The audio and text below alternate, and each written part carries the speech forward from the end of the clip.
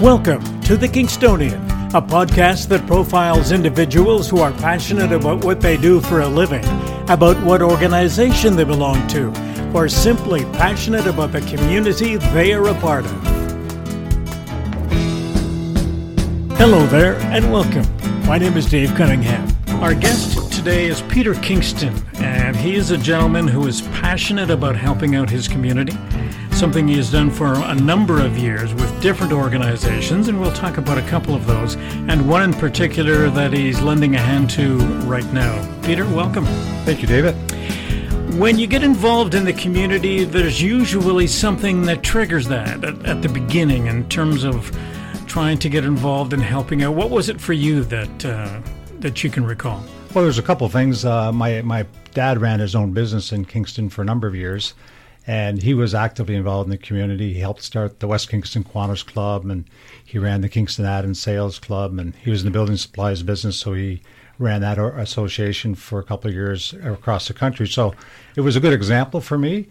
And then when I was working with Jim and Paul Brown at Brown's Vending at the time, remember a call came in from Don Neal. Don was the plant manager up at Alcan, and he was looking for Jim, preferably, to come on board for the Junior Achievement Program. And Jim said, just a minute, I've got a young man that I think would you'd be well pleased with having a conversation with. So that's sort of my first entry into that type of role. So I ended up with Junior Achievement for a number of years and became president of that board. And at least I find in Kingston, once you're on a board and you meet other people, it's easy to find other opportunities, or they find you. So I've been involved in and helped run the St. Lawrence College Foundation when they did the expansion about 10 years ago.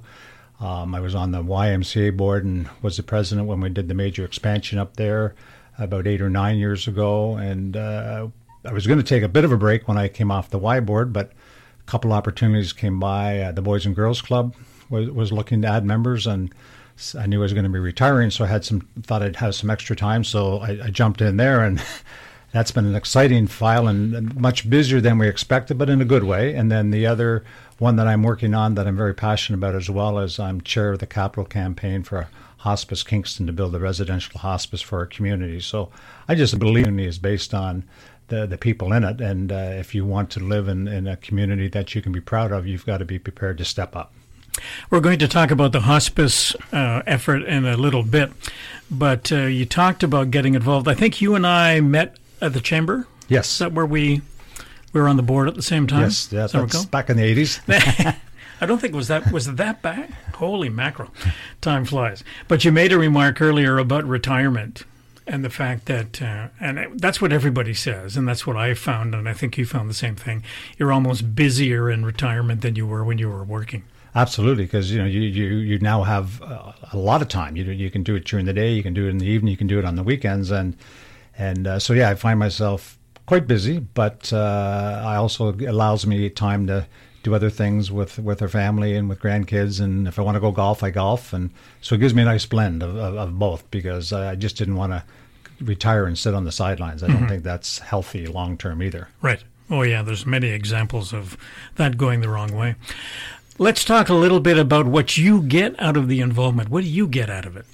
Well, I mean, the organizations like Junior Achievement, the Y, and Boys and Girls Club, they all had a youth and child and youth focus, and I think that's important. I mean, if you want a good, strong community, you've got to help with the younger folks to get involved and to do well, and hopefully they become good citizens of the community as well. So that's always been important to me. It's quite unfair if young folks don't get an opportunity or don't get a break.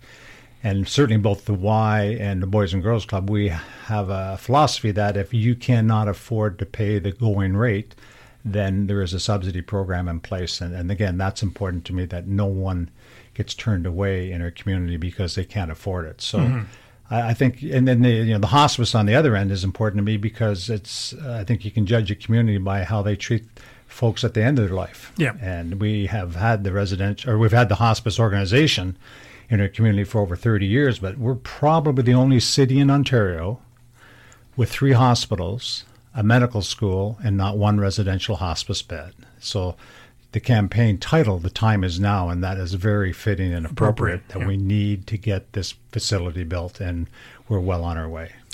Let's talk a little bit about your involvement with the Y. A lot of people know what the YMCA is all about, but you were involved when they got involved with a major expansion. Yeah, so that was probably the conversation on expansion started about 10 or 12 years ago, and we looked at the current facility and the condition of it. We looked at do we move the location to the West End where more of the growth and more of the younger families were, and did some scenarios financially on that. And the decision we made at the time that made the most sense is we decided to build a brand new pool and convert the existing pool and add some other facilities to the current location at Wright Crescent, and that proved to I think to be a very good thing. It's a pretty vibrant community up at the Y. I know they've had some recent competition, but the Y is much more than just a fitness facility. I mean, they've got a Wise Hearts program there for people who've had heart issues, and they're really passionate about that, and those members are really enjoying getting back in shape and hopefully not having a heart issue going forward. So again, it's open to everyone, and that's always important to me. It's not an exclusive club that you could find in a bigger city. This is all walks of life are there, and that really makes it an interesting community to be part of. What do you bring to an organization like that? Because a lot of what we're talking about here in terms of your involvement has been fundraising to build something in particular. Yeah. What is it that you bring to the organization? Well, I think, my background is I have a business degree from Queen's, and I've been in the business world all my working life. So I think any board, whether it's a not-for-profit or not, it needs a blend of people with a good social conscience as well as people that have a solid financial background. And I think I bring a decent social conscience, but also the financial background, because when we go to do something, for instance, the expansion at the Y, it's not a small project. And so you want to make sure that you've looked at all the risks and done the proper risk assessment in order to make the best decisions as to what you're going to build and how much you're going to spend and how you're going to raise the money. And I do have an advantage, I think, because I've lived in the community all my life. I know a number of people, so I'm not afraid to pick up the phone and make calls for money if I believe in the cause. If I don't believe in the cause, I just can't do it. Mm-hmm. But anything that I've been involved in, I have no problem talking to companies or individuals or foundations to get them as enthusiastic about the cause as I am, and have had some pretty good success at all those organizations from a fundraising point of view. A lot of people have been involved in different kinds of fundraising projects on a smaller scale where they might be selling chocolate-covered almonds or something like that to raise a few bucks for this group or that group. But when you're doing a project like you've been doing in different places, you're phoning up and asking people to contribute significant dollars. What sorts of other avenues to raise money do you employ, or is it all just picking up the phone? It's been mostly picking up the phone. I mean, we've run different events, but most of the success is phoning up people.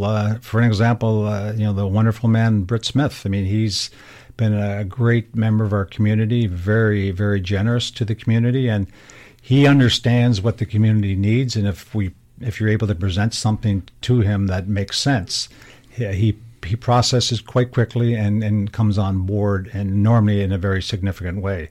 And the same as if you go to corporations, or there's some good foundations around town as well, as long as we can present a solid case as to how their money will be invested, and we will steward it well over the long term, as opposed to it just comes in and it's gone. It's important for me that when people give us money for different organizations, that it's well managed and well invested in the community. Well, let's get back to our conversation. Boys and Girls Club. Yes. I have been very impressed with that organization, just from the perspective of the support it gets from the community. And how did you get involved in that group? Well, again, right near the end of my working career back in 2014, I do believe, one of the gentlemen on the board approached me to see if I'd be interested in coming on the board, and I got some more information, did some research on the organization. They've been around in Kingston, supported strongly by the Rotary, which was a good endorsement for me. So I said, yeah, I'm interested because I believe in helping youth. And if it was doing a focus at that point in time on more the North End, where some of the families and the kids don't have the same advantages. So that was an important factor. And I got to the role of president a little quicker than I thought. But we've really ramped up the program. We had an opportunity to move to the West End, where there's a lot of challenges, but a lot of families as well that have the same needs as other parts of the city. And we rented 55,000 square feet at the Frontenac Mall. Mm-hmm. And again, did a lot of due diligence and a lot of risk assessment before we went in there. But we're delighted with how it's working out. We've got the Seniors Association in there during the day. We have an alternative program with one of the high schools.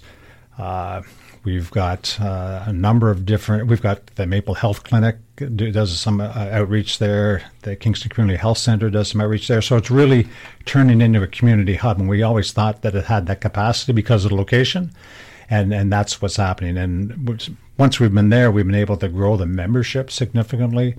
And we do what I think is unique, and I give Harold Parsons, our executive director, a lot of credit, and his team. We have a lot of social enterprises that those enterprises give value to our members, and that's the first priority. But then we also try and open them up to the public. And for instance, we have inflatables that can be taken to a school or your backyard for parties, and so that generates extra revenue for our club. It generates extra hours for our staff, and it makes us less dependent on always having to have our hand out. And so we've got about 5 of those right now, and that's exciting for us. And some other things we're working on that I can't say at the moment, but if it comes to play, I think it'll be very good for the community. This is the old Premier Fitness location, the West End location that we're talking about in particular. And I can understand that you would have to spend a lot of time analyzing that to see if you wanted to undertake, because it is such a big space, and I've been in it a couple of times. And I'm just impressed about how full the place is every time I walk in the door. Well, surprisingly, if I walked you through the complex, we didn't change a lot. I mean, we sat on the pool and didn't open it up for a while because pools aren't inexpensive to run, but we did our analysis, and the landlord gave us an opportunity and some money to help us get it back up and running if we chose to go that direction, and we did. So we also, the city of Kingston's a partner with ours now. So if you're in the West End and you want swimming lessons, you can either go downtown or you can come to the Boys and Girls Club.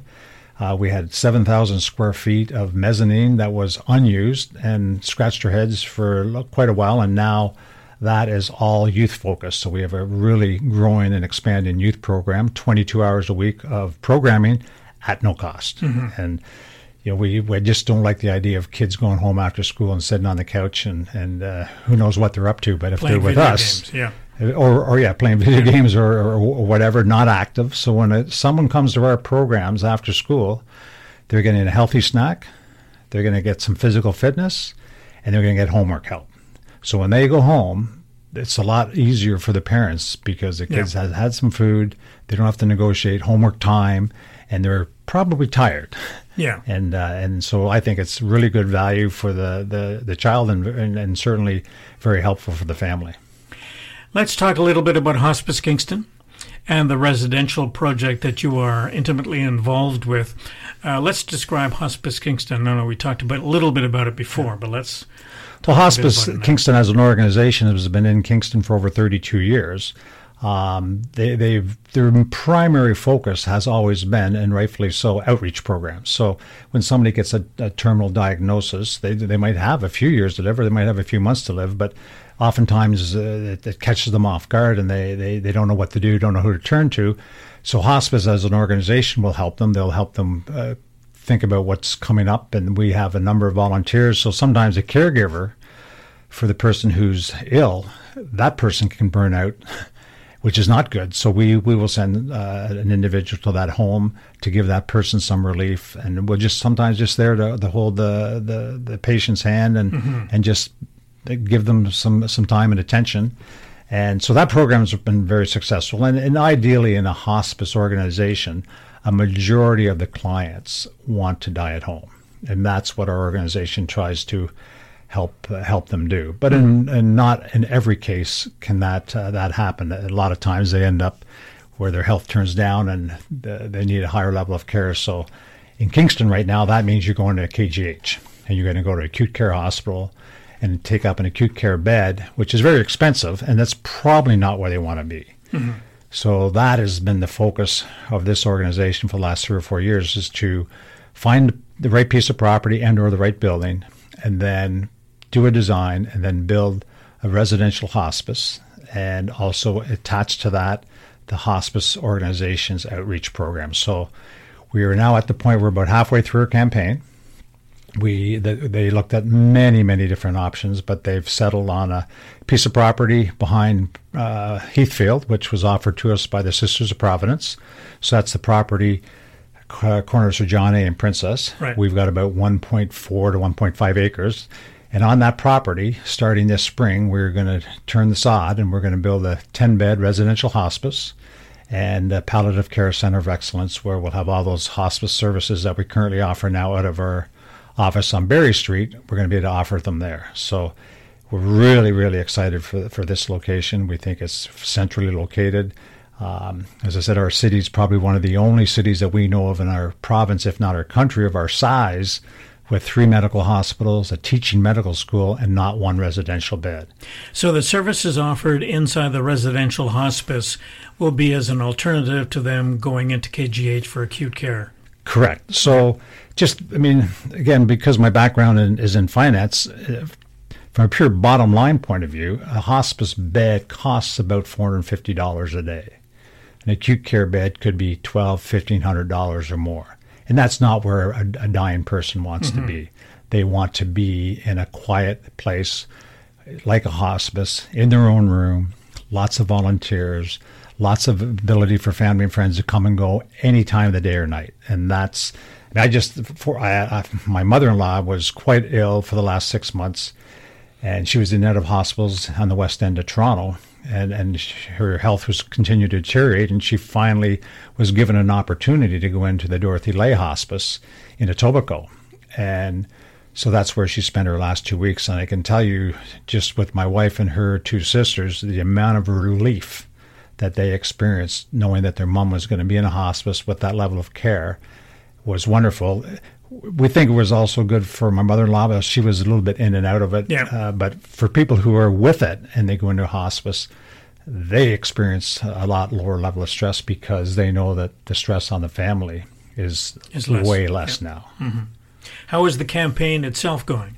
So our initial goal was $7.8 million, and we're just crossing $4 million right now. And that's all from the community. That's, again, back to Mr. Smith. Britt Smith gave us a lead donation of $1 million. We have a number of foundations locally that have come on board, as well as individuals. At this point in time, there's been no provincial funding. Having said that, we do have an ask in place. The provincial government is really coming to grips with long-term care and palliative care and hospice care. And so we think we'll know before the end of this year. We could see a substantial boost to our campaign from the province. So, building prices aren't going down, so we'll probably have to raise a bit more than our initial goal. Mm-hmm. But I'm very confident that our community, as they always have, will come together and we'll get this built, and we'll be able to open the doors and not have a mortgage. If somebody wants more information about this campaign, where can they go? Well, they can go right to the Hospice Kingston website, and there's an actual there's an ability to make a donation right on the website, or they can call the hospice office and talk directly to Donna Dwyer. So Donna's the campaign manager, and Donna's been on the program for about 3.5, 4 years now. And they can access anybody they want. They can talk to our executive director, Ron Lorette.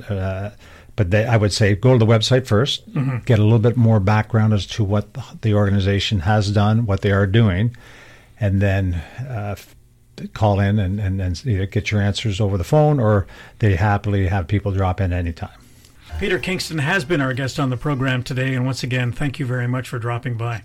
Thanks, Dave. Appreciate it, and continued success with your program. Thank you very much.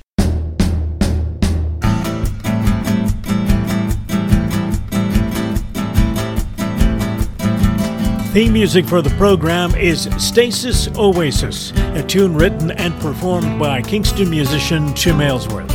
If you have any questions, comments, or suggestions about any of our episodes, please send a note to the Kingstonian Podcast Facebook page. This is Dave Cunningham from Kingston, Ontario. Thank you for listening. Until next time.